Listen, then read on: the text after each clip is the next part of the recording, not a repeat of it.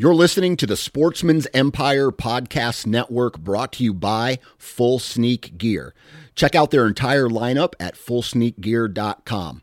Also be sure to check out our entire stable of podcasts at sportsmansempire.com. You're listening to the Pennsylvania Woodsman, powered by Sportsman's Empire Podcast Network. This show is driven to provide relatable hunting and outdoor content in the Keystone State and surrounding Northeast. On this show, you'll hear an array of perspectives from biologists and industry professionals to average Joes with a lifetime of knowledge. All centered around values aiming to be better outdoorsmen and women, both in the field as well as home and daily life. No clicks, no self-interest, just delight in the pursuit of creation. And now, your host, the pride of Pennsylvania, the man who shoots straight and won't steer you wrong, Johnny Appleseed himself, Mitchell Shirk. Mitchell Shirk. Mitchell Shirk.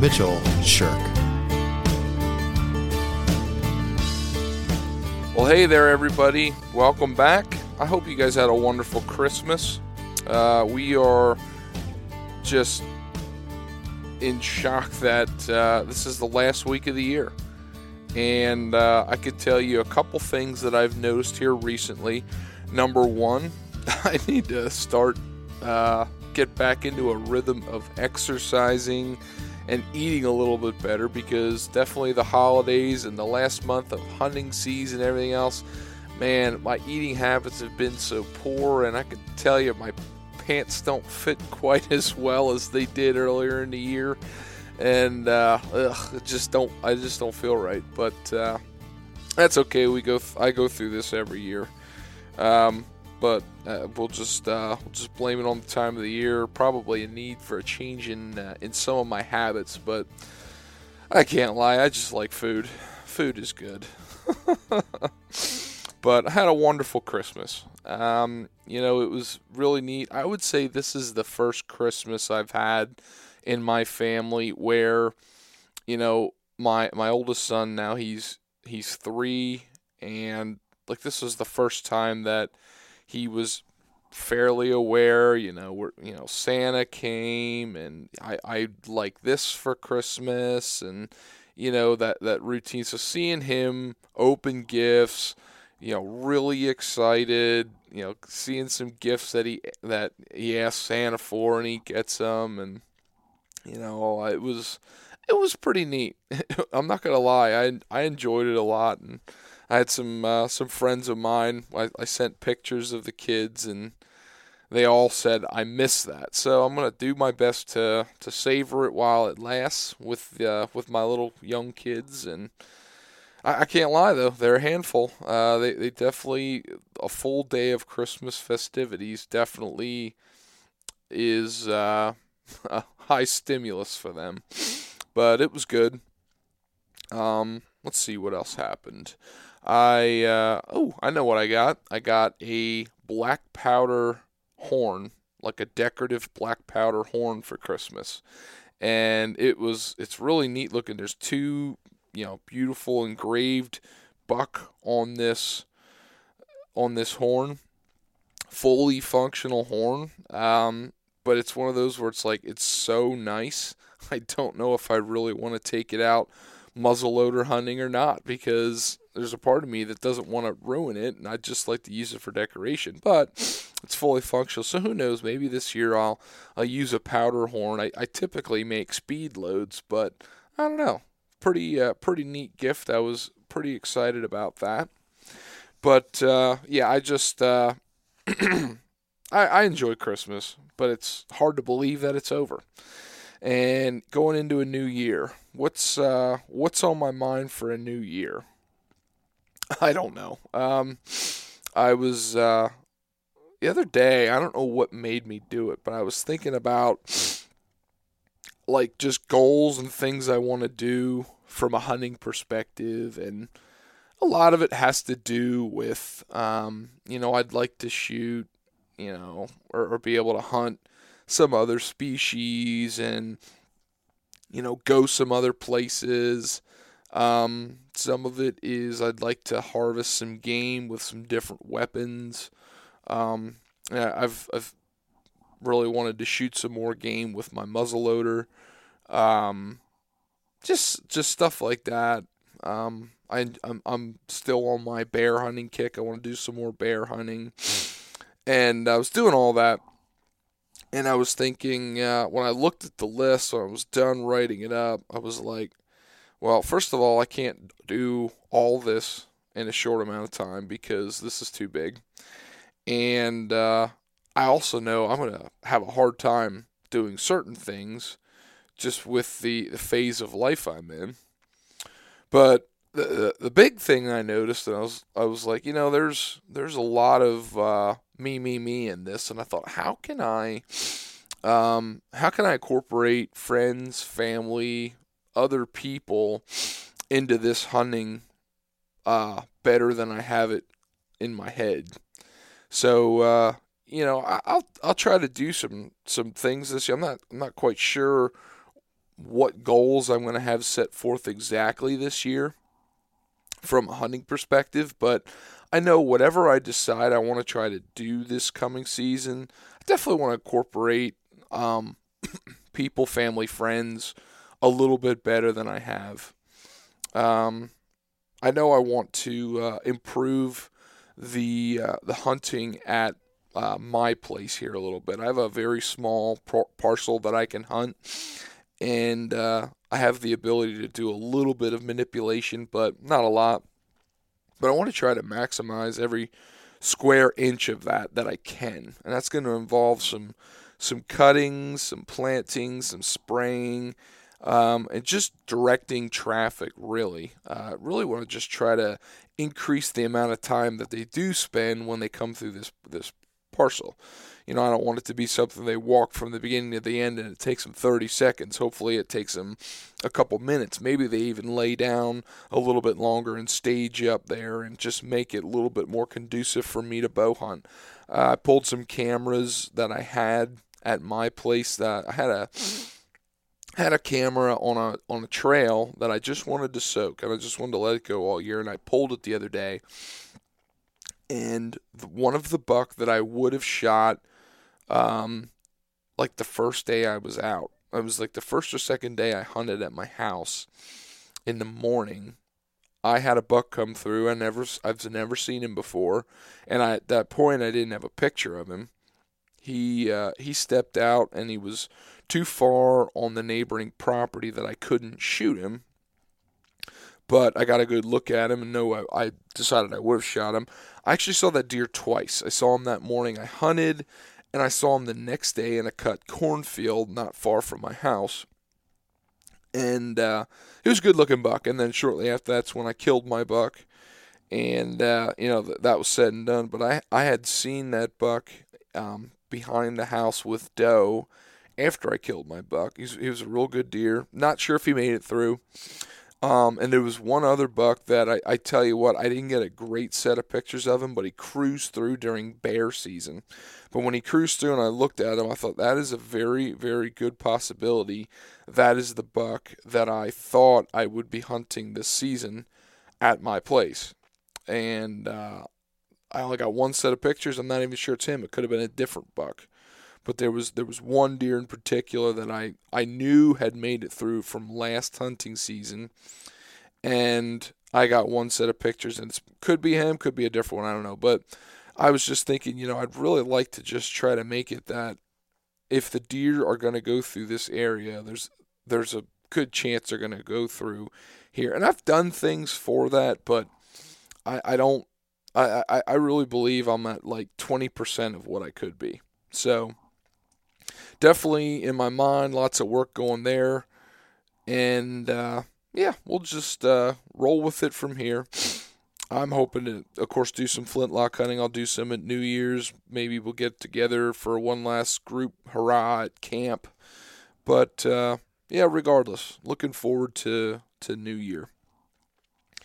This week's episode, I wanted to do, I haven't done a lot of trapping episodes, and I wanted to do one with something that we don't typically talk about. A lot of time I feel like when you do talk about trapping, and it's been the case on our show in the first place, is a lot of time you're talking fox and coyote and predator removal. That stuff where it's trapping and it's great, but it relates a lot to, deer hunting and turkeys, and, we're removing these predators that impact the game we hunt.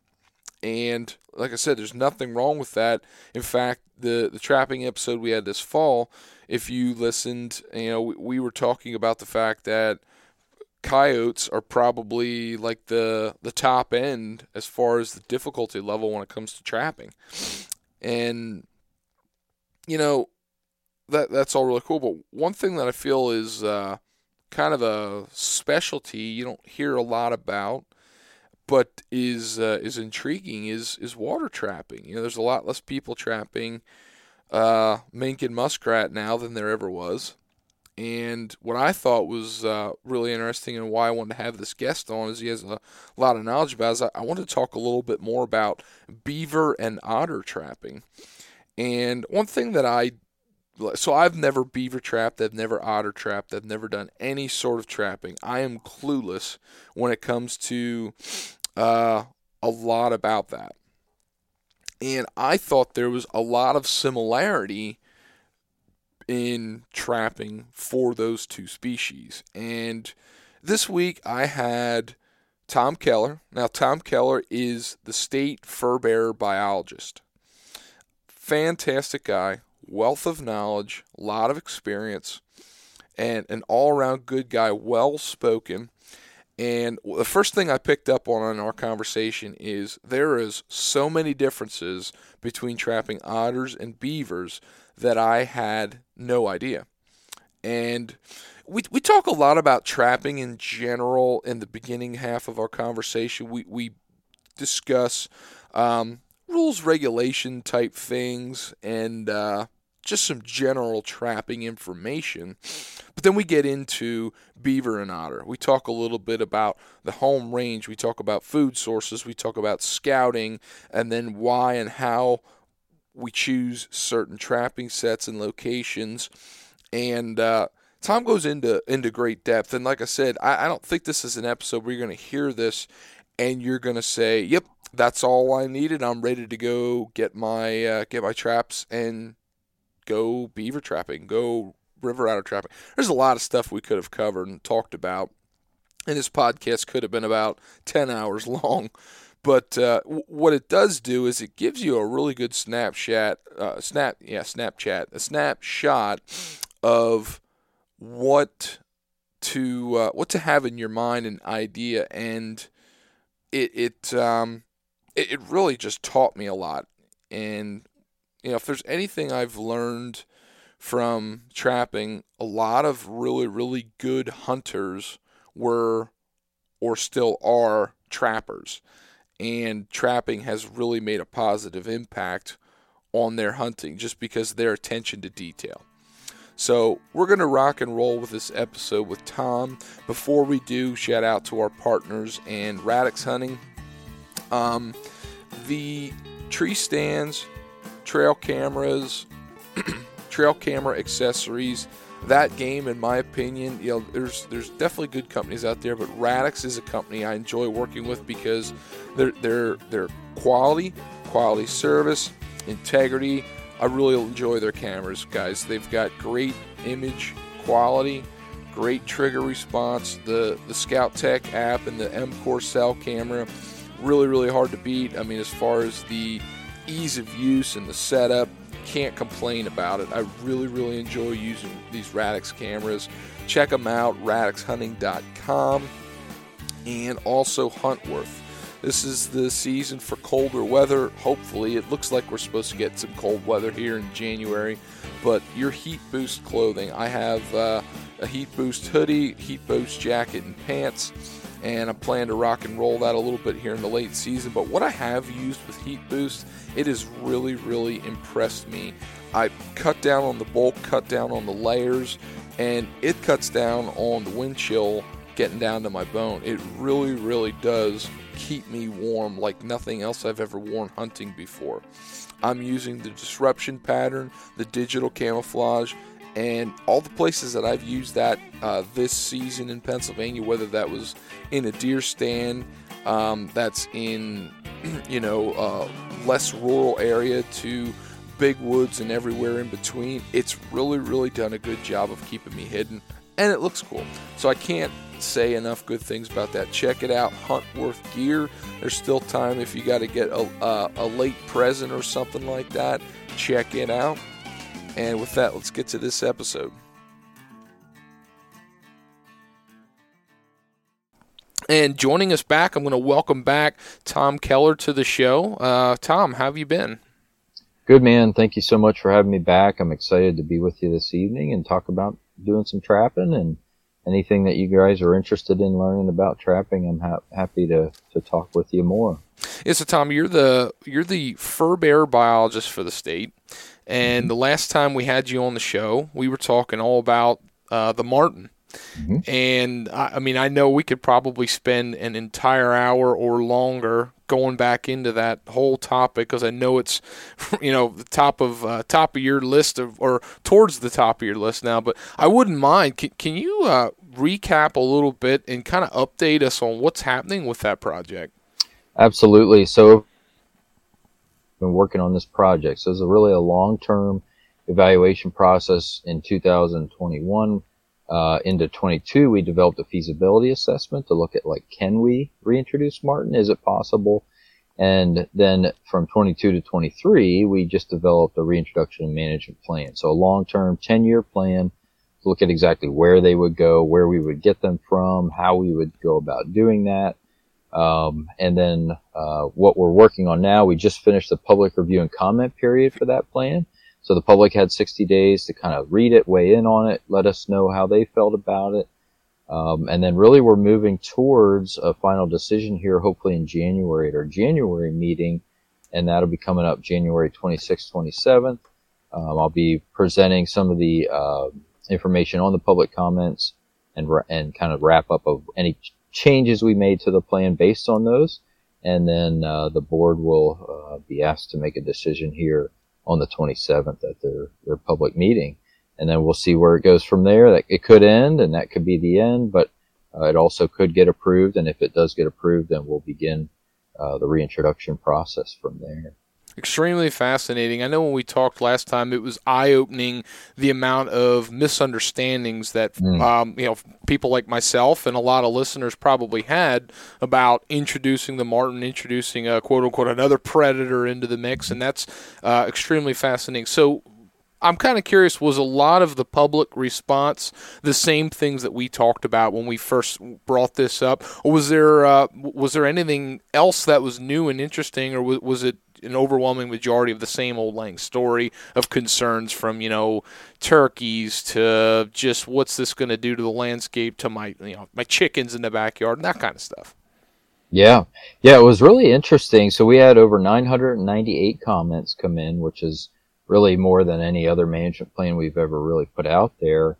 And what we saw was about 80% of those comments were in support of the plan. A lot of that justification, people wanted to see kind of a native brought back to Pennsylvania. They wanted to see ecological restoration. And then they wanted it for that recreational opportunity, both consumptive and non-consumptive. But then what we saw with the 20% that opposed was a lot of kind of what you mentioned, people really concerned about turkeys, about grouse, about domestic livestock. And so that was important to make sure that we had that addressed in the plan, which we did.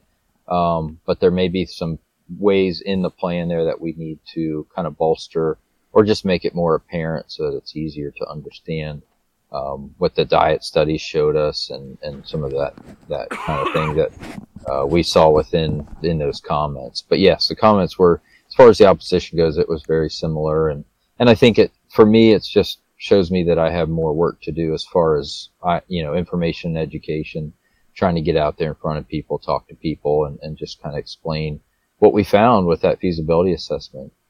Good deal. Well, speaking of a consumptive ability with bringing something like that, we're at a point now where, somebody like myself, where deer season has come to a close, now is when I typically think about trapping. Now, I know trapping's been going pretty hard now for better part of 2 months as far as opportunity out there. But there's some other stuff that's coming up here. I can't remember some of the season open dates here, but I know we're right around the time frame when otters, beavers, things like that. I'm not sure about Fisher, but there's a lot of stuff that's right around us when it comes to trapping. And I got to ask the question. So when I was in school, right, and I was trying to figure out what I wanted to do, I ended up going to school for biology, but I consulted with a lot of mentors, and I'll never forget one of the people that I consulted when I was in college. I used to watch, and I still do to this day, Dr. Grant Wood's Growing Deer TV. And when I was a kid in college, I emailed him one time asking a couple questions, and I'll never forget he called me, and one of the first things he said to me was, if you want to get into this for hunting, he said, then you should be something like a UPS truck driver. He said, because that's where your time's going to be able. So I bring that whole thing in to say, Tom, you're the fur bearer biologist, but how much time do you actually get to spend trapping and doing things fur bearer related that are non-state related? Yeah, no, that's some good advice, and that's what we often tell like our game wardens. If you love hunting, go be a fish warden, and we tell the fish wardens, if you love fishing, go be a game warden, because that's your busiest time of the year. And it is fairly busy for me.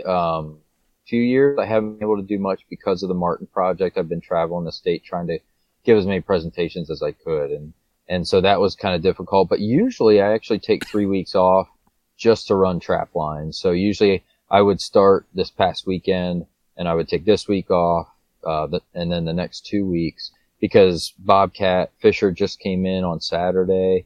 And so usually I'd run like a mountain line, like a bobcat Fisher coyote line.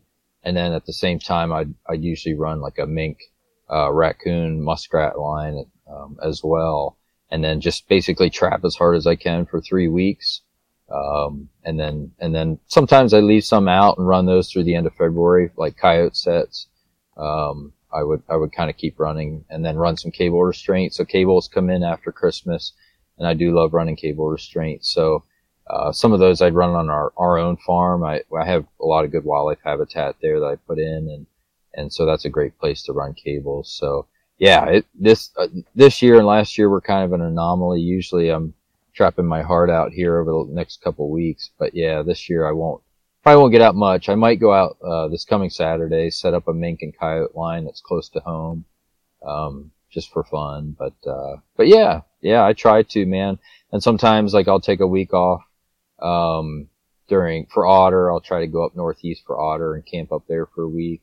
I used to go up there for beaver that last week of March every year, and just try to slam as many beavers as I could. But yeah, I do love trapping. It's one of my favorite things to do, and usually what I save up most of my leave for.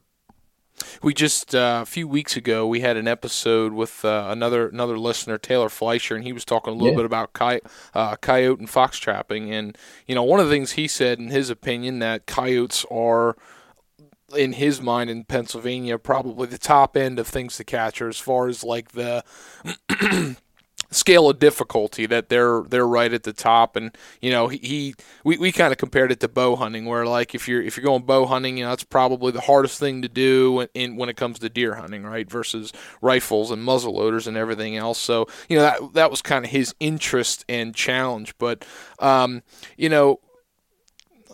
the different species and all the different seasons and time of year, there's a lot of diversity around trapping. I'm kind of curious, where do you fall in the mix of things? Yeah, as far as difficulty, and Taylor's an awesome trapper, so I would agree with him. And that's why I enjoy going after coyotes, because it is such a challenge. I love mink trapping because I think like blind setting for mink, not using bait or lure, is also a really, difficult challenge, but it's a lot of fun. And then otters is one of between weasels and otters, the only two fur bears that I haven't been able to catch in Pennsylvania. And otters can be tough, not only just because of where they're at, but really that time of the year when you're trapping them. So, but yeah, I agree with Taylor that coyotes are really, really difficult, but makes you a much better trapper, like just putting the effort into it. And then once you become a good canine or coyote trapper, I feel like you can kind of take that to a lot of the other species and do fairly well. Absolutely. Attention to detail, it does wonders, right? Yeah.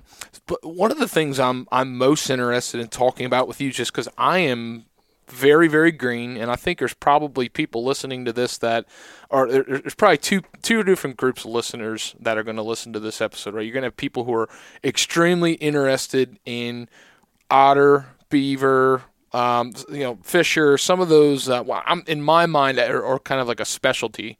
They're a little bit different. It's not, an entry level thing. It's not throughout the entire state. So to me, it's a little bit of a specialty. So you're going to have some listeners going to be like, man, I love this stuff. We never have a podcast on this, so I'm thankful to hear this. And then you're going to have guys like me who it's interesting, but no diddly squat about it. So I'm kind of curious when you bring up things like that in your mind, like, I don't even know where to begin, Tom. Like, I don't even know where to begin. And not just necessarily I'm going to start trapping and doing this on my own. I'm just getting at, I don't even know where to begin in the whole process. I mean, I understand scouting and stuff, but it's to me, it's a little bit overwhelming. It's just uncharted waters for me. And I know that's probably because, unfortunately, as much as I hate to say this out loud, trapping is one of those things that has been on the slow decline as far as the number of recruitment and people. So, I mean, enlighten us a little bit on those things, because it's foreign waters to me. Yeah, no, you're right. And it can be an intimidating kind of sport or recreational activity to get into because of that, because, there's it can be like a lot of equipment, a lot of different types of traps, and there's a lot of rules and regulations to it too. And that's, to try to keep people safe, try to keep pets safe and livestock, things like that. And so, as you start to read through the regs and try to understand what can I use, what can I use, where can I set, where can I, what times of the year, it can be a little challenging. But the one thing I will say, and this was not around when I got into it, is we have so many resources online right now. And I wouldn't say they're all fantastic, but the majority are pretty good. And so when I started to get into it, you almost really needed to know a trapper and have someone willing to take you out, take you under their wing, kind of show you what it was like. And I was fortunate. I had a neighbor who used to trap, and I lived by a spring stream, and he showed me how to trap muskrats and how to set for raccoons and fox. And that was awesome. I owe him, everything for that. And so many folks don't really have that anymore. But the cool thing is, in my opinion, even though the price of fur is down, that has almost helped free up a lot of that information. When fur price was up, it was really highly guarded, very secretive. You'd have to buy a book. You'd have to buy a VHS tape when I was, younger, now like a DVD or whatever. But a lot of that, it's free for the taking on YouTube, or any other, social media platforms. There's a lot of great forums out there, trapping forums, where guys are giving advice, showing sets and photos and videos. So what I always recommend for folks to do is try to learn as much as they can from online if they don't have someone, but also to try to look for someone that, is willing to take them out just to run along the line with them, and show them, this is what this trap is and this is what it's used for. And really within an hour or two, if somebody's willing to sit down with you and go over that stuff, you can kind of get a better handle on it. And then, I generally will talk about, okay, what species should you start with? And there's some species that really all trappers should kind of start with that are a little bit easier. They're a little bit more forgiving. And then you kind of, from what you learn there, you start to work your way up the chain, kind of like as we talked about with like coyotes and mink, some of the more difficult species to trap. You don't really want to throw in right with those first off, because it could be very frustrating, very it's like throwing you to the wolves. Yeah. And you really, you get disappointed, and then if you don't have success, you might, hang the traps up for good and be done. Whereas if you can get some success right off the bat, that usually helps people, just like hunting or any other sports. If you can show someone a little bit of success and they get the hang of it and get some confidence built up. So yeah, there's a lot that goes into it, but thankfully there's a lot of great resources out there. And we have 16 different fur bearer species. 15 of those you can trap, and we can start with the easier ones and work our way up to the harder ones. And this is a great state to be a trapper in. And even though fur prices are down, in my opinion, this is a great time to be a trapper because you're not competing with a ton of other people, and people are willing to kind of show you the ropes and take you out and help you find success. Yeah, people like to talk negative in a lot of cases in life, but on the topic of outdoorsmen, I mean, we are blessed in Pennsylvania. The opportunity we have and the quality we have is really, really, in my opinion, pretty high. And I'm not saying it's not better for certain things elsewhere, but we're pretty blessed here. But no, you were talking about knowledge and learning gaps and people and stuff. So one thing I think is interesting when you talk about what's out there. Well, I mean, let's face it, whitetail deer are the things that number one big game animal hunted in North America. Everybody's an expert, right? So everybody's got information, but there's a ton of free information, and I think a lot of people go through like a progression from hunting their first deer to if they keep working up the ladder to mature deer, and maybe it's different weapons, and all of a sudden they get to a point where you kind of cap out because you can only go to a certain point, and then you start to want to help learn people. There's a lot of people that have that genuine desire to help teach people and stuff. When you think about that in other species of and other areas of outdoors, right? You got fishing, trapping, and hunting. You start weaseling down to things that are less popular. I mean, there's still a ton of information out there for turkey hunting, right? There's a lot of turkey hunting in the country. You get a little bit less down. Waterfowling is pretty popular, but there's still information out there. One thing I experienced, because I try to be diverse in the show, I had a few bear hunting episodes, but I have learned bear hunters in Pennsylvania, if you are towards the top end as far as knowledge and experience and good bear hunting, there's a lot of tight-lipped individuals when it comes to bear hunting.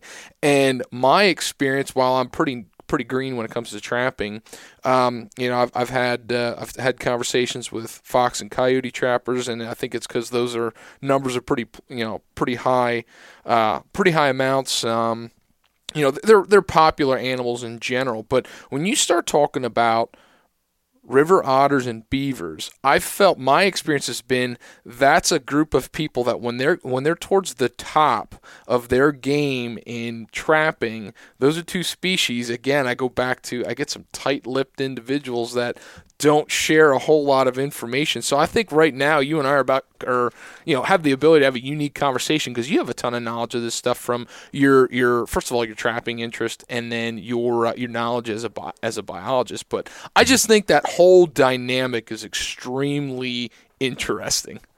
Yeah, I agree. Yeah, and you're right. Like there's certain species like an otter, even like a fisher, where you might have a shorter season and they have huge home ranges. So if you find sign, you may not want to be giving that information away because you want to try to set up that area and try to capture that animal.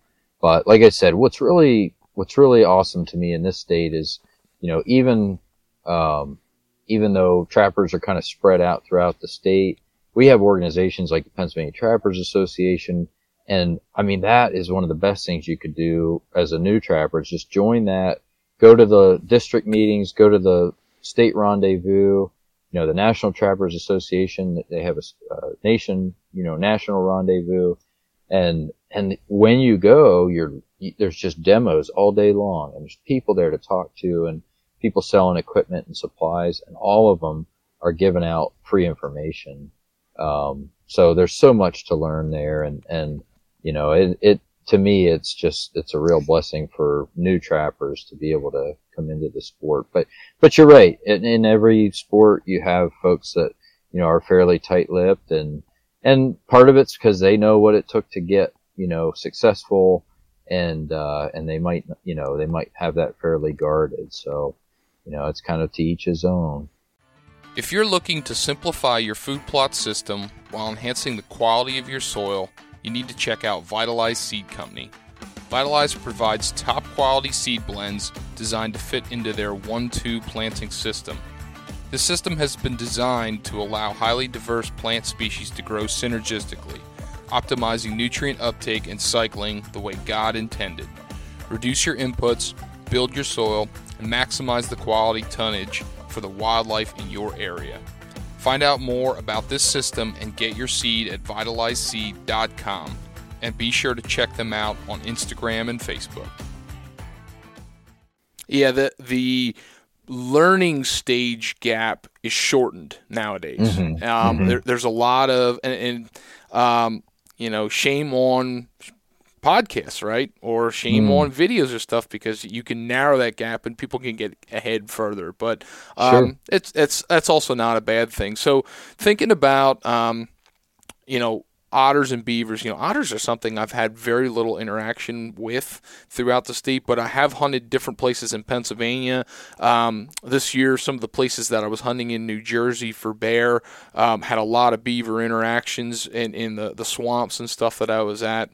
And, every time I've hunted swamps, and I'm walking edges and stuff, I see beaver sign all the time, right? You see, places where they're chewing. I see trails going in and out. I mean, I've had the first morning when I was walking into a stand, I was walking on the edge of this swamp, and it was quiet, man. And it was pins and needles, and I was in an area that had a high density of bear, and bear aren't something that scare me, but I was just high anticipation, right? So I'm going into this spot in the dark, and I heard all of a sudden this thrashing in the swamp, and I was like, holy cow, and it was close. It was like within 30 yards. I'm like, that was a bear. Then I listened, and then I heard like a smack. I was like, oh, that was a beaver. But it just got me excited.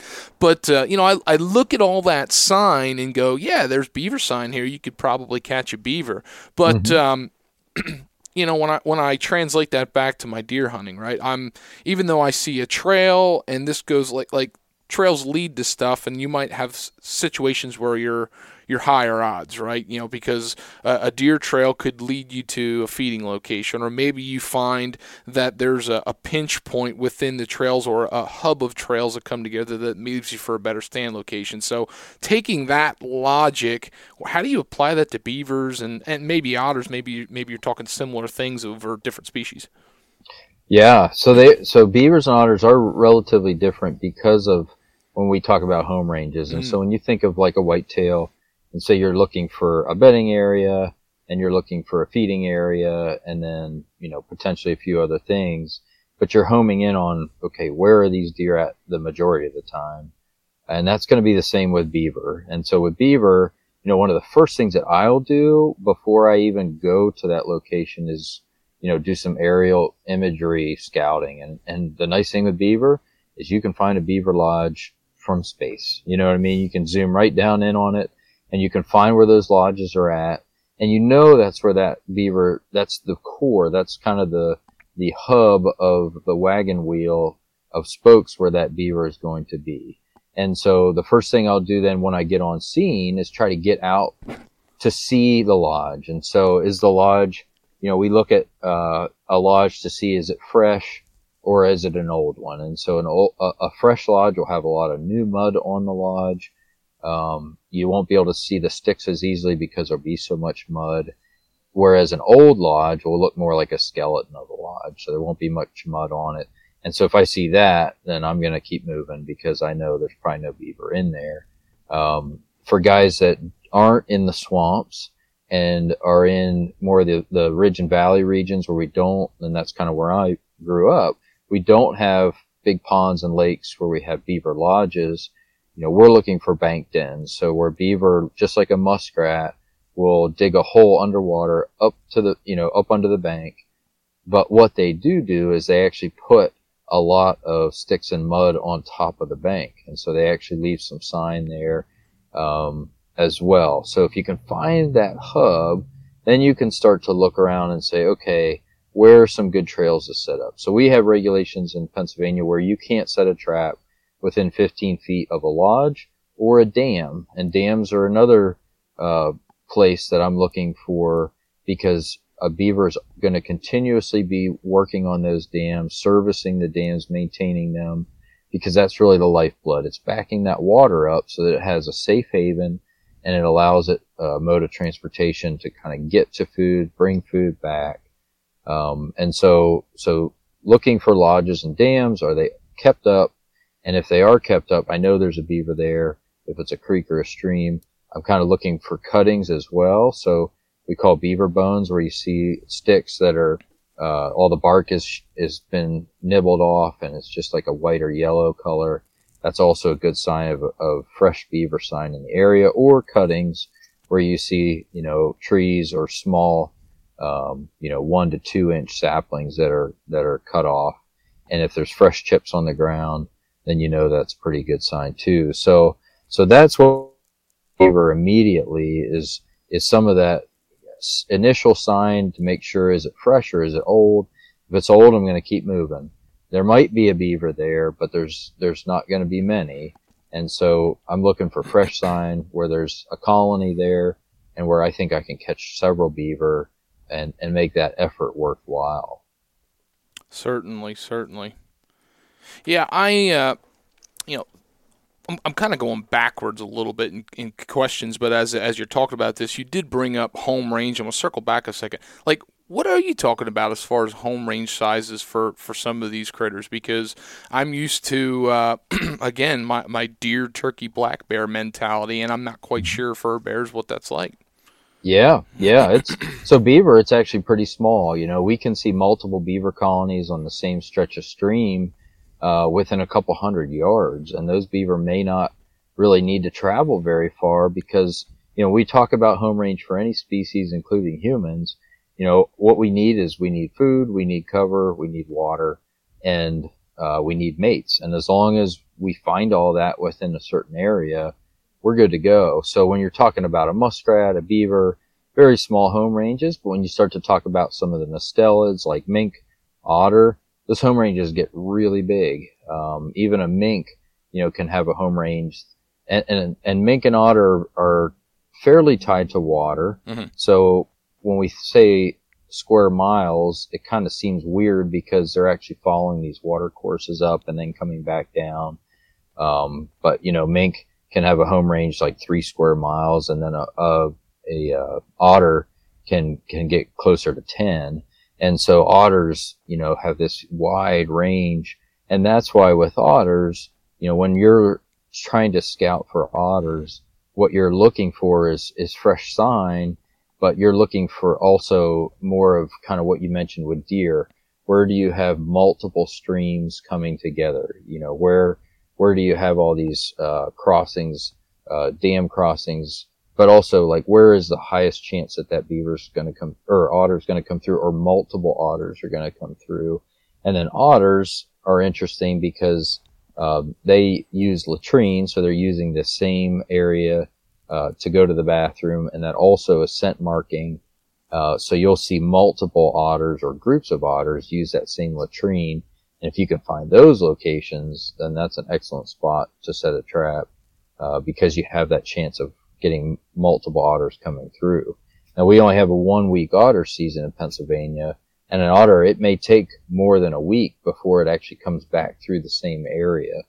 And so even if you see fresh sign, if you just see a little bit of fresh sign, it may not be worth setting on unless you really believe that otter's staying in that location. But they do range so far to look for food that you're better at looking for intersections of several creeks, rivers, or if it's a very large lake or marsh where there's several otters working around, then you're looking for those latrine sites to try to target. But they do have large home range. When you think about those species, or even our land mammals, bobcats, fish or coyotes, can have anywhere from 10 to 15 square mile home ranges. So it's something that you have to consider, and that's why, especially for like canine trapping or fish or bobcats, you're looking for major intersections to try to target, and where you're hoping several home ranges may come together to have that opportunity to capture one of those species. Yeah, I've been, as you're talking about this, I'm really comparing it to my journey right now and learning more and more about bear hunting. I mean, I've brought this up a couple times on the show this year just because I'm on this kick right now. I really enjoy bear hunting. I've been fortunate. I've killed 2 rifle hunting in Pennsylvania, but I still don't feel like I'm a bear hunter. Like everything was like luck, and now I'm starting to take this journey of and the things I'm learning quickly are it doesn't really seem to matter how good the side hill with rhododendron and laurel look, or how good that swamp looks with the cattails and the briars and the tunnels and the cover there. For me, what I'm finding is it's only as good as what the most abundance in food is, and that's really where. I actually saw this year in cases where food was plentiful at a certain time, thought, man, this is going to be really good. I've only got 2 to 2.5 weeks left until the season opens. And then when season gets here, it's like, oh my gosh, where did everything go? And that food source had actually got consumed, and they moved down the road. And you're talking about, bear, when Emily was on, she told us that, male might have a 22 square mile home range. It's like, wow, that can be a pretty good chunk of grain. So I'm coming back to trapping. You're talking about, beavers are a little bit smaller, but otters have a pretty sizable home range and stuff. So, with that logic of, not everything is created equal, there's something that's going to kind of sway the edge to it. I'm assuming it's got to be the same things we talk about with hunting, right? Food, cover, and security, right? So with that logic, like, what are a couple of those components that come to your mind as I'm talking about that analogy with bear hunting? Yeah. Well, particularly with otter, you're also considering what is the health of that stream. If it's not a very healthy stream, it doesn't have clean water, it's not going to have good food. And so if an otter's there, it's going to move through fairly quickly. If it's a stream that's loaded with fish, and it's a super healthy stream, has some depth to it. So especially during otter season, when we get a lot of ice and on a typical year in the north, things will start to ice up. Your lakes and some of your slower rivers will start to ice up.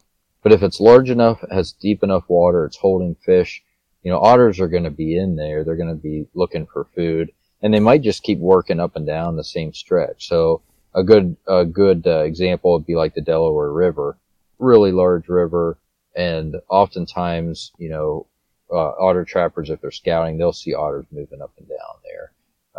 Even up into like some of the major pieces coming into the Susquehanna and the West Branch, the Allegheny.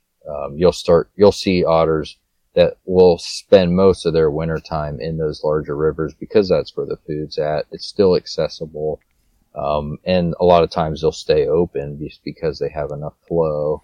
And so that's where, as far as an otter trapper, if you're looking to focus somewhere, those are good places to focus. Again, maybe where you have tribs that come in, maybe where you have spring streams that come in and keep that water open. And that's really what you're struggling with as an otter trapper, or even a beaver trapper in winter, is trying to keep your traps working despite the changing conditions. So whether it's water that's coming up or down, whether it's water that's freezing or thawing, and that can be the real challenge to all of it. With beaver, beaver are fairly simple as far as if there's food there, and if the water depth is correct, or if they can dam that creek up and make the water depth what they want. What you'll see with beaver is they'll set up a lodge, set up dams, and then they'll set up a food cache. And you can look at that food cache. Is it a new food cache? Is it still green? There's probably an otter or a beaver nearby. And then as soon as they, all the food is gone in that area, beaver pull up stakes and move on. And so that's kind of why it's worth taking a look to see. And you can see pretty quickly, is all the food gone, or most of the trees have been cut. There's very little food available, and then they'll continue down. Then all that regrows, and then a new colony will come in at some point. So yeah, you're exactly right. And looking for those things needed as far as cover and food, open water, the ability to continue to move up and down a stream or a river are all very important things for those two species. What is here's a good example of how green of a person I am when it comes to beavers. But what is the dominating or food source that you're going to be looking for, or some of the big high things that come to your mind when you're thinking about beavers? Yeah, no, that's a great question, and I think probably a lot of people probably aren't familiar. But so what we see with beaver is more of the softwoods, so things like willow, aspen, birch, which is often what you see growing down along streams. In some cases, alder, and that's kind of more of their preferred food. But you will see beavers in areas where you may not have that, and so I've seen beaver chew down white pines and oak, and cherry and a variety of other species. I don't think they prefer it as much, because it's obviously much more difficult to bring down, and they do seem to prefer those softer woods. And that's what you'll see in these food caches. That's what most of the dams and the lodges are made of, is the leftover sticks and logs after they've removed a lot of the bark and trimmed off the smaller limbs. Gotcha. So thinking about beaver season and otter season, I know that here's one example where I'm going to really praise Pennsylvania hunting seasons, right? And the reason for that is Pennsylvania's spring gobbler season. We don't start hunting spring gobbler until generally like the last weekend in April or the first weekend in May. And the sole reason, to my understanding, for that is because the biology of turkey breeding, it makes sense to hunt them late because the bulk of the breeding has been done. We don't have a major impact on the breeding cycle. Hens are already nesting, and then we can go and still have that fun of finding a tom that wants to play the game, right? So from a biological standpoint, it makes sense when we have our hunting season. Same thing with deer hunting. When you think about rifle hunting, the majority of deer hunters are gun hunters. It's your highest odds as far as a hunter to use a rifle, and we don't hunt until after Thanksgiving, and you talk about peak breeding for whitetails. Like that's, I believe, is somewhere around the 14th or 15th of November. So we get through that phase, and it's advantageous and it's good for the deer herd itself as far as the timing. So, like with that kind of logic, how does the season for beaver and otter get determined, and what things influence that? Yeah, so most of our fur bearers, most of the fur bearer seasons are set based on fur primeness, and so we know that this is a group of species. Why they're called fur bearers, historically have been harvested for their pelt, and so you don't want to harvest those species when that fur is not prime because there's not a lot of value to it. And so that is how most of the seasons were originally set.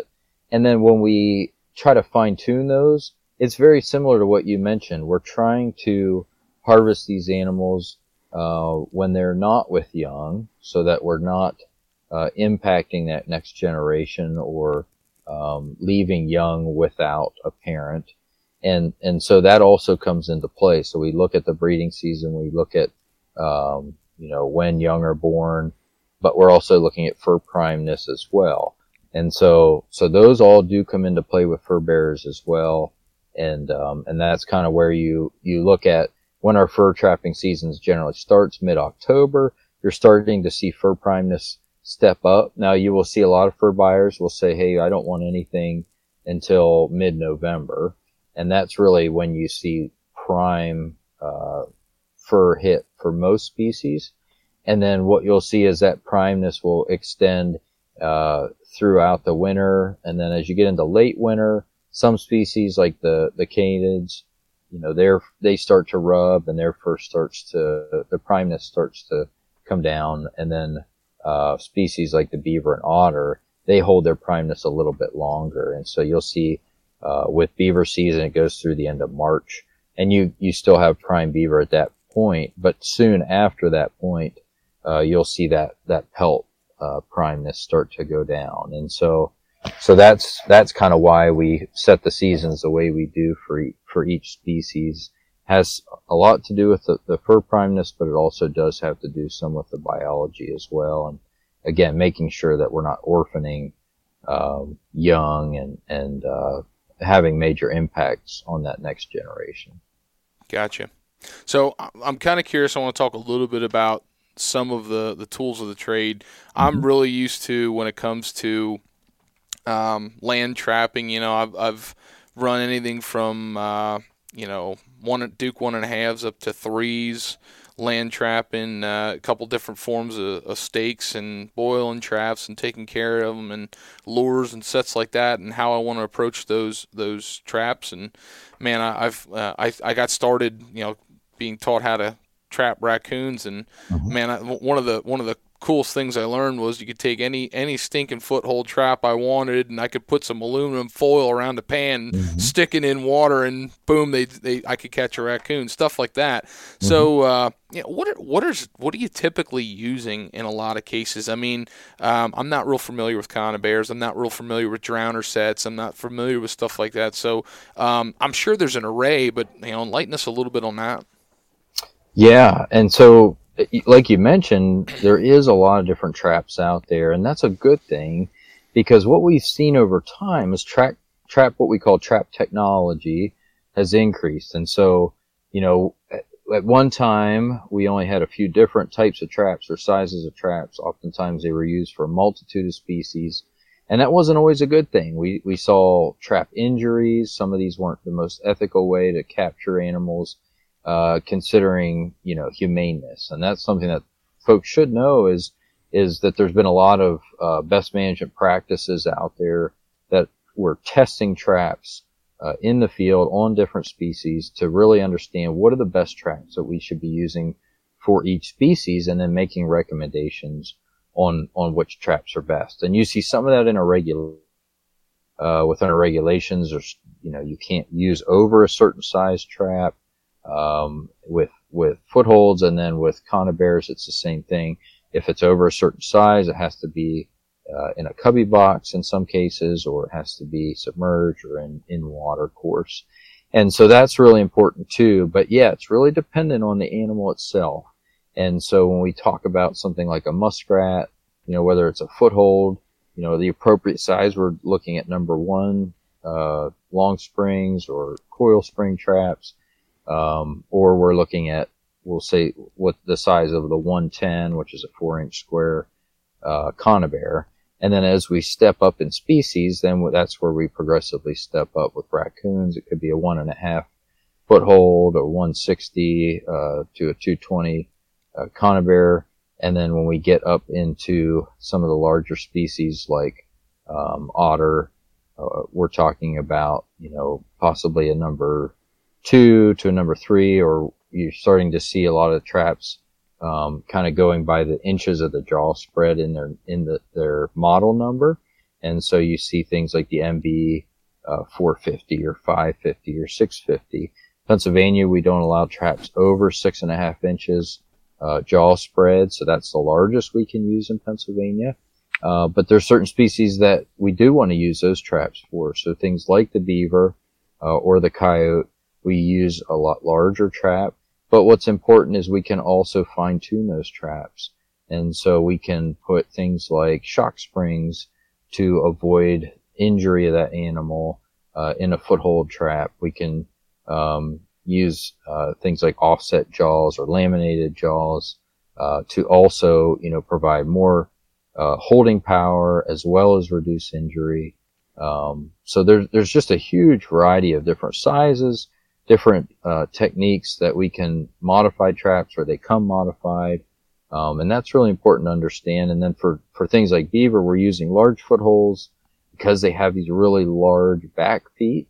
And then we also use large conibears. The largest is the 330 in Pennsylvania, which can be a very intimidating conibear trap to set and use. But there's a lot of safety mechanisms we can use for that. They all have safeties on there for their springs.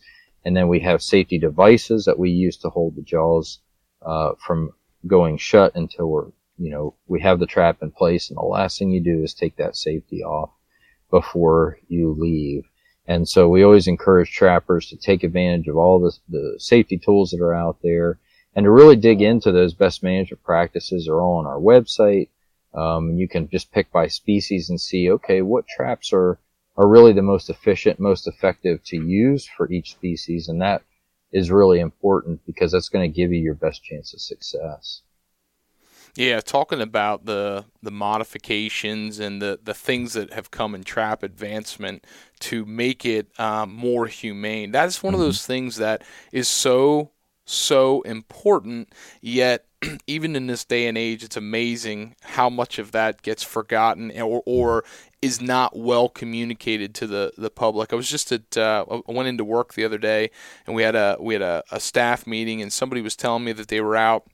This time of year, we're busy pulling soil samples in ag fields, and somebody was telling me they saw a raccoon that was caught in a trap, and they're very, very green to trapping, and didn't really say a negative thing. It was like, oh no, it was caught, it couldn't get out, and it was kind of like a negative vibe to it. And it's like, I had to refrain from not saying something like, that's a shame. It's a shame there wasn't two of them kind of deal. But no, like right. I say all that because every year people might see a trapped animal or something, don't realize that, yeah, they're caught. Yeah, it's going to be dispatched. To me, that just, how do I want to put this? It just really, really emphasizes the quality and importance of what's going on in trapping.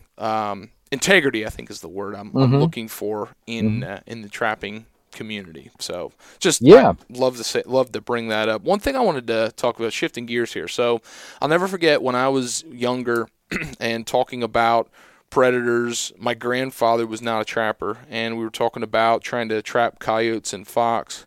And his logic, he said to me, what's the sport in walking up to some animal you caught and this and that? He goes, I'd rather hunt it and shoot it.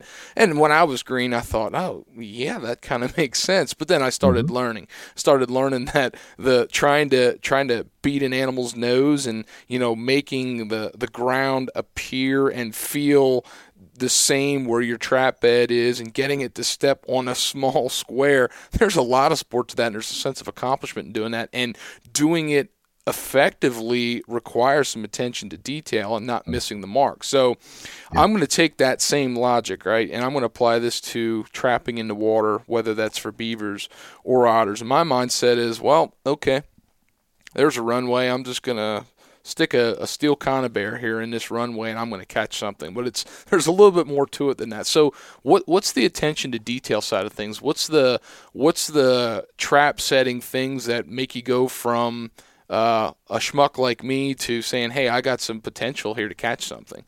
Yeah, and you're right. Like it seems hard to compare it to, say, land trapping or specifically canine trapping. And canine trapping, when you watch a good canine trapper, a good one makes it look like, it's all automatic and they can do it in minutes, and there's no attention to detail, but in reality, everything is practiced and everything is attention to detail. It's just through their movements, they've become so quickly at it. With water trapping, it can be very similar. And I kind of mentioned it earlier, but the real challenge with water trapping is you're constantly trying to keep that trap working in a medium that could be potentially changing all the time. And so when you think about setting a trap in the water, that water depth is super important. How do you adjust for, you can set a trap that needs to be 2 inches underwater the day you're there, but then all of a sudden you get rain or it starts to freeze. How do you adjust for that? So that's really where you're starting to understand, okay, there's certain sets or there's certain places. Here's a spring that comes out. I know this water temperature is going to be the same every time. This is also going to be a good place to put some scent because it's not going to freeze in. The bait's not going to freeze in. And there you've got a set that's going to keep working regardless of how cold it gets. As far as your water depth, that can be a difficult one, but what you'll see with water trappers is they'll make a specific stand for a trap, and then they can adjust it on that stand up and down as that water level every day. They move it up or down. or you're using rocks underneath or whatever it might be to try to adjust. But it is very specific. It's the same thing that you're trying to do for canines. So when you think of a dirt hole set, and then depending on what you're trying to catch, if it's a fox, maybe it's 6 inches back and slightly offset an inch. If it's a coyote, it's 9 inches back and it's maybe 3 inches offset. When you're looking at when a beaver comes up or an otter comes up to a slide or a crawl out where it's going to get out on the bank or it's going to slide into the bank, you're thinking about, okay, when that beaver comes in, as soon as its chest touches, it's going to set its back legs down. So if you want a back foot catch, you need to be about from the tip of your middle finger back to your elbow, and then you need to take your elbow and go straight down. And whether it's 2 inches deep or whether it's 1.5 feet deep, that's where that trap needs to be. And you need to carve out a shelf, have it offset about 3 to 4 inches, and set your trap. And you'll catch a beaver every time. But it's that attention to detail as to where that trap needs to be and understanding how that fur bearer is built, what it's doing when it comes into a set. And with a beaver, it could be carrying mud, so you may not want a front foot catch because it's just going to set the trap off. You really may want that back foot catch. And then, of course, when you're talking about sets where you're trying to get that beaver underwater and killed as quickly as possible, and you're looking at water depth, and so you might not be able to set, like a land trapper can set a trap anywhere he wants or she wants, but with a water trapper, you are very restricted to where you can put a set in. And so you've got to really be thinking about, where can I really get a good set in? Do I have to modify this bank in order to put my set in? Which you may not want to do because, some of these species are very clever and they understand when there's a change and they might be hesitant to come in. And so that's kind of an example, at least with the beaver, as to what you're thinking about. The attention to detail is certainly there. And it's, again, knowing the biology and really knowing kind of the physiology of that species as well, and understanding, how to set a trap. And the one thing with those two species in particular, they are probably two of the most powerful fur bearers that we have. The coyote is extremely powerful, but the beaver and the otter are very powerful, very strong.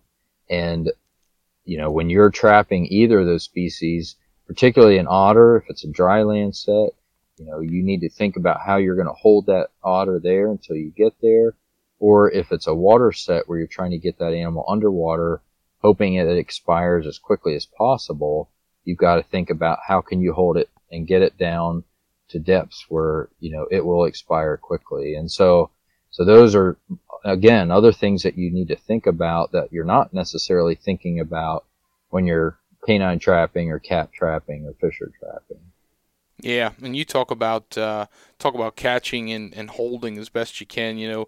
I'll never forget when I was. This was one of those moments where I realized I paid attention in school, and the reason I say that is because I went trapping early on with some friends and family, and they were good trappers, but the one trapper was really, really trying to get he said he really wanted to get that front foot catch. Mm-hmm. And I said, well, that doesn't make any sense to me why you would want to get a front foot catch. And this is for land critters, but and my reasoning for that was because, think about where the most muscle mass is and everything else. So like your legs, right? You've got more muscle mass in your legs than you do your arms, right? And if you were caught by your hand, it would be a whole lot easier to use both of your feet to pull like crazy and pull out of a trap versus if your foot was caught and you had one foot in both of your arms. The other thing too that I think is important is like you've got bone on bone connection in your hips and your lower bones, which is a little bit more of a sturdy versus cartilage holding your front legs together and stuff. So you've got a lot going against you in those front foot catches, and that's kind of the things I learned. And then somebody who was a better trapper than me kind of was like, oh yeah, Mitchell, the way you described that makes sense. Is there some similarity to that when you're talking about catching beaver and otter and things like that? Well, so that's an important thing to consider, but really the most important thing is, do you have the depth? If you're looking to use a set where you're getting them under the water, and you want them to expire as quickly as possible. If it's deep enough, it doesn't matter which if it's front or back. Now, a back foot, beaver's back foot's as big as my hand, a good sized beaver in Pennsylvania. And if you make a good back foot catch, you likely would be able to hold that big beaver a little bit easier. But you have to think, when that beaver goes down to the bottom of that cable towards the weight that's down at the bottom that's trying to hold it, it also has, depending on the size of the beaver, 3 to 4 feet to get its nose up to the top of the water. So if you've got 5 to 6 feet, then it doesn't matter if it's a front or a back. But if you don't have that depth, then you need to go for a front foot catch, because you want the nose end of that beaver down towards the bottom, so that it can't get up to get air. And so and there's also the importance of using enough weight. Some of our beaver in Pennsylvania can get up, 60, there's been 70-pound beaver caught in Pennsylvania before, and that is a big beaver. So you've got to match that weight, at the end of your cable. And with otter, one thing to consider with otter is otter love to spin. They're almost like a crocodile or an alligator, where they just love to roll. And if you don't have enough, I'm losing the word now. Forgive me, Mitchell, but. No, you're good. You talking about something like lead or no, equipment based? It's in your chain. Swivels, I'm sorry. If you don't have enough swivels or swivel points in your chain between the cable and the trap itself, then that might roll up with the cable, might pull the weight up. Again, it's very strategic on how you're setting and then how you're trying to capture that animal, making sure you're using the right equipment to get it down there to expire as quickly as possible. So water depth is very important for those animals. Otter front feet, back feet are about the same size. Beaver front feet and back feet are very different sizes. So, those are to be considered when you're trapping those species. But yeah, generally, if you can get a front foot catch on either of those, you're better off. But again, as I mentioned with beaver, sometimes if you're using, say, like a castor mound set where you're using scent, it's not a blind set where you don't have any bait or lure. If you're using scent, that beaver, what they do is they swim down to the bottom, they grab a big handful of mud, they swim up, and they put mud over top of that castor mound, which is a scent post or a scent mound from another beaver, and then they put their own scent on it and leave. Well, if that beaver's already carrying mud up there, chances are it's just going to snap your trap. So for a castor mound set, you want more of a back foot catch. Whereas if it was a food lure set or a blind set, you could use a front foot catch and be just fine. That makes a lot of sense. So this whole time when we're going into what I'm just going to be very general about and just say water trapping, but we're really talking about otters and beavers. In my mind, I thought there was more similarities to these two than there really are when it comes to that. And I kind of lumped it together, and it's kind of their own thing. And I asked a lot of questions that were novice because I'm not very well versed in this, and I wanted to educate myself, and I'm sure there was people that did too. So for the next little bit of the podcast, we've been on for almost an hour. I'll be mindful of your time, but kind of a wrap up thing is I kind of want you to take the floor for the last little bit and share with us something that you find valuable wherever you go that I wouldn't think of as a novice in interviewing this. And, whether this be educational, because I know you're very you're very good at educational, that's what you do for a living, or experience. Love to hear experiences of stuff like this that relate to this. Yeah. I think I'll do a little of both. I think one thing that probably the most important message I could leave with listeners tonight is really the importance of trapping. I think a lot of folks, if somebody comes up to you and says, why is trapping important? The first things that we commonly go to is like, well, we can make money off of the value, and sometimes we can get meat out of it, and sometimes it makes other byproducts. But in reality, there's some really core messages about trapping and why it's important. And one is just overall fur bearer management in Pennsylvania. So I'm supposed to be managing 16 fur bearer species in the state. And I cannot do that on my own. And I rely on trappers. And thankfully, we have close to 50,000 fur takers in Pennsylvania. And those folks are the folks that I get my information from to help manage these species. And if I need disease samples, first I call our trappers in the Pennsylvania Trappers Association, and they will get me as many carcasses as I need. We send them surveys every year that help us understand how the populations are doing for these species. So the other thoughts are, with trapping, we mentioned trapping for harvest, but we actually do a lot of trapping, and a lot of species are released. And that's really the beauty of using the right equipment, is if we don't want to take that raccoon or we don't want to take that fox, we can release it. And as a biologist, when we're doing research, we're working with trappers to catch things, put collars on, put tags on, and release them. We talk about reintroduction efforts. We for fisher, for otter, for beaver, we are using trappers to capture these animals and move them to start new populations. So this idea that trapping is only just harvesting and taking away. And then we use trapping to kind of mitigate some serious issues. So beavers flooding a road, if an animal's predating on livestock, we're using trapping to kind of help mitigate some of these issues. And then rabies, human health and safety, vaccinating raccoons and skunks. It's trapping that we're using. So if you do get that question, it's important to understand that there's so many reasons and important reasons why trapping is really valuable. But to me, as far as on a personal level, and I've heard this from other folks, trapping has made me a better outdoorsman. And it is because when you are trapping, you are paying attention to everything. You are looking for broken blades of grass. You're looking for just the slightest indent in the mud for tracks. You're looking for scat, and you learn how these animals move, by what you see, but you're also trying to learn as much as you can from books and from videos and from talking to people, because the more you know about that animal, the better the chances that you have to capture it. And it just makes you a much more well-rounded outdoors person, because you're just paying attention to so much more.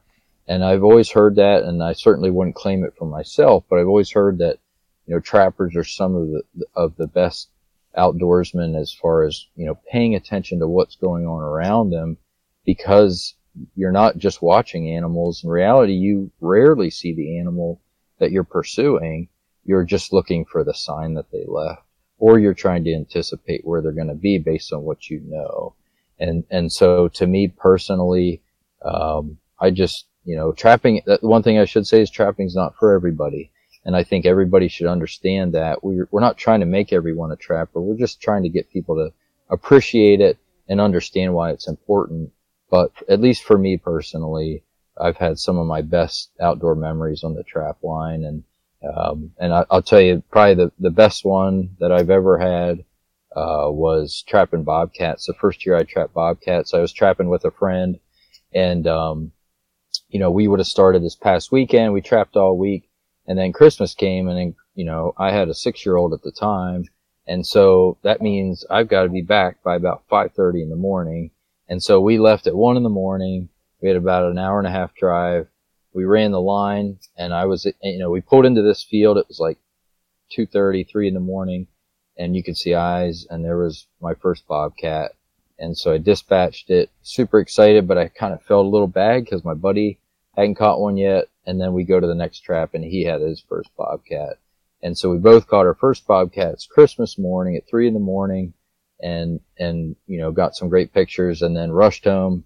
I crawled into bed, and then about 15 minutes later, my daughter comes rolling in and wakes me up, and we start Christmas, which I had started about 5 hours ago. So, but for me, that was the best Christmas present I could have ever asked for, was getting to catch my first bobcat with one of my best friends, and have his as well.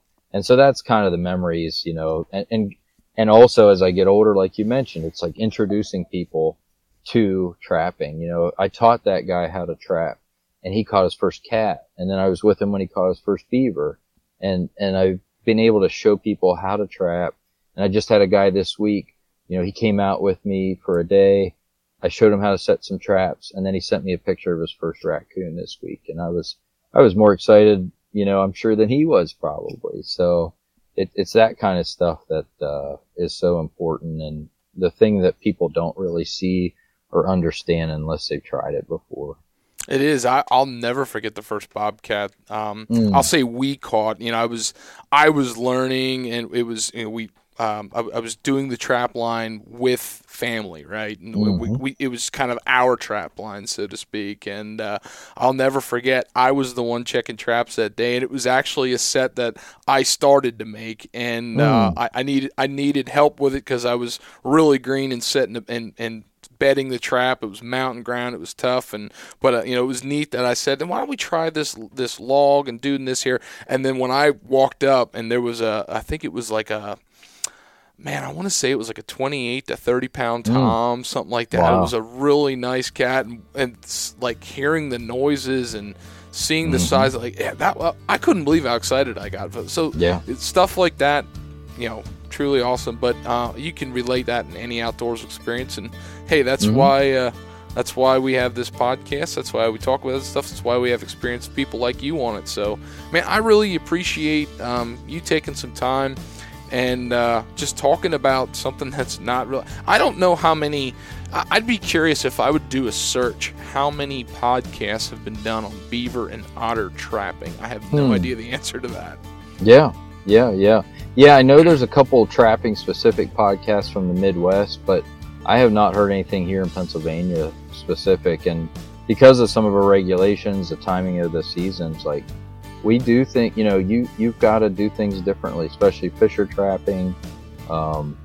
We have different rigs here that kind of force you to do things a little different. But trappers are some of the most clever outdoorsmen and women that I know, because they make it work no matter what.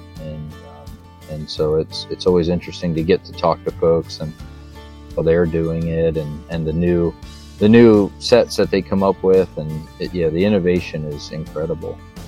Yeah, absolutely. And I like to learn from people like that because I'm not a creative mind. Good deal. Well, hey, I appreciate you taking some time. I hope you have, as we're recording this, it'll be after Christmas, but, this is before, so Merry Christmas to you, and Happy New Year. Thanks, man. Merry Christmas to you and your family, too, and thanks for having me on.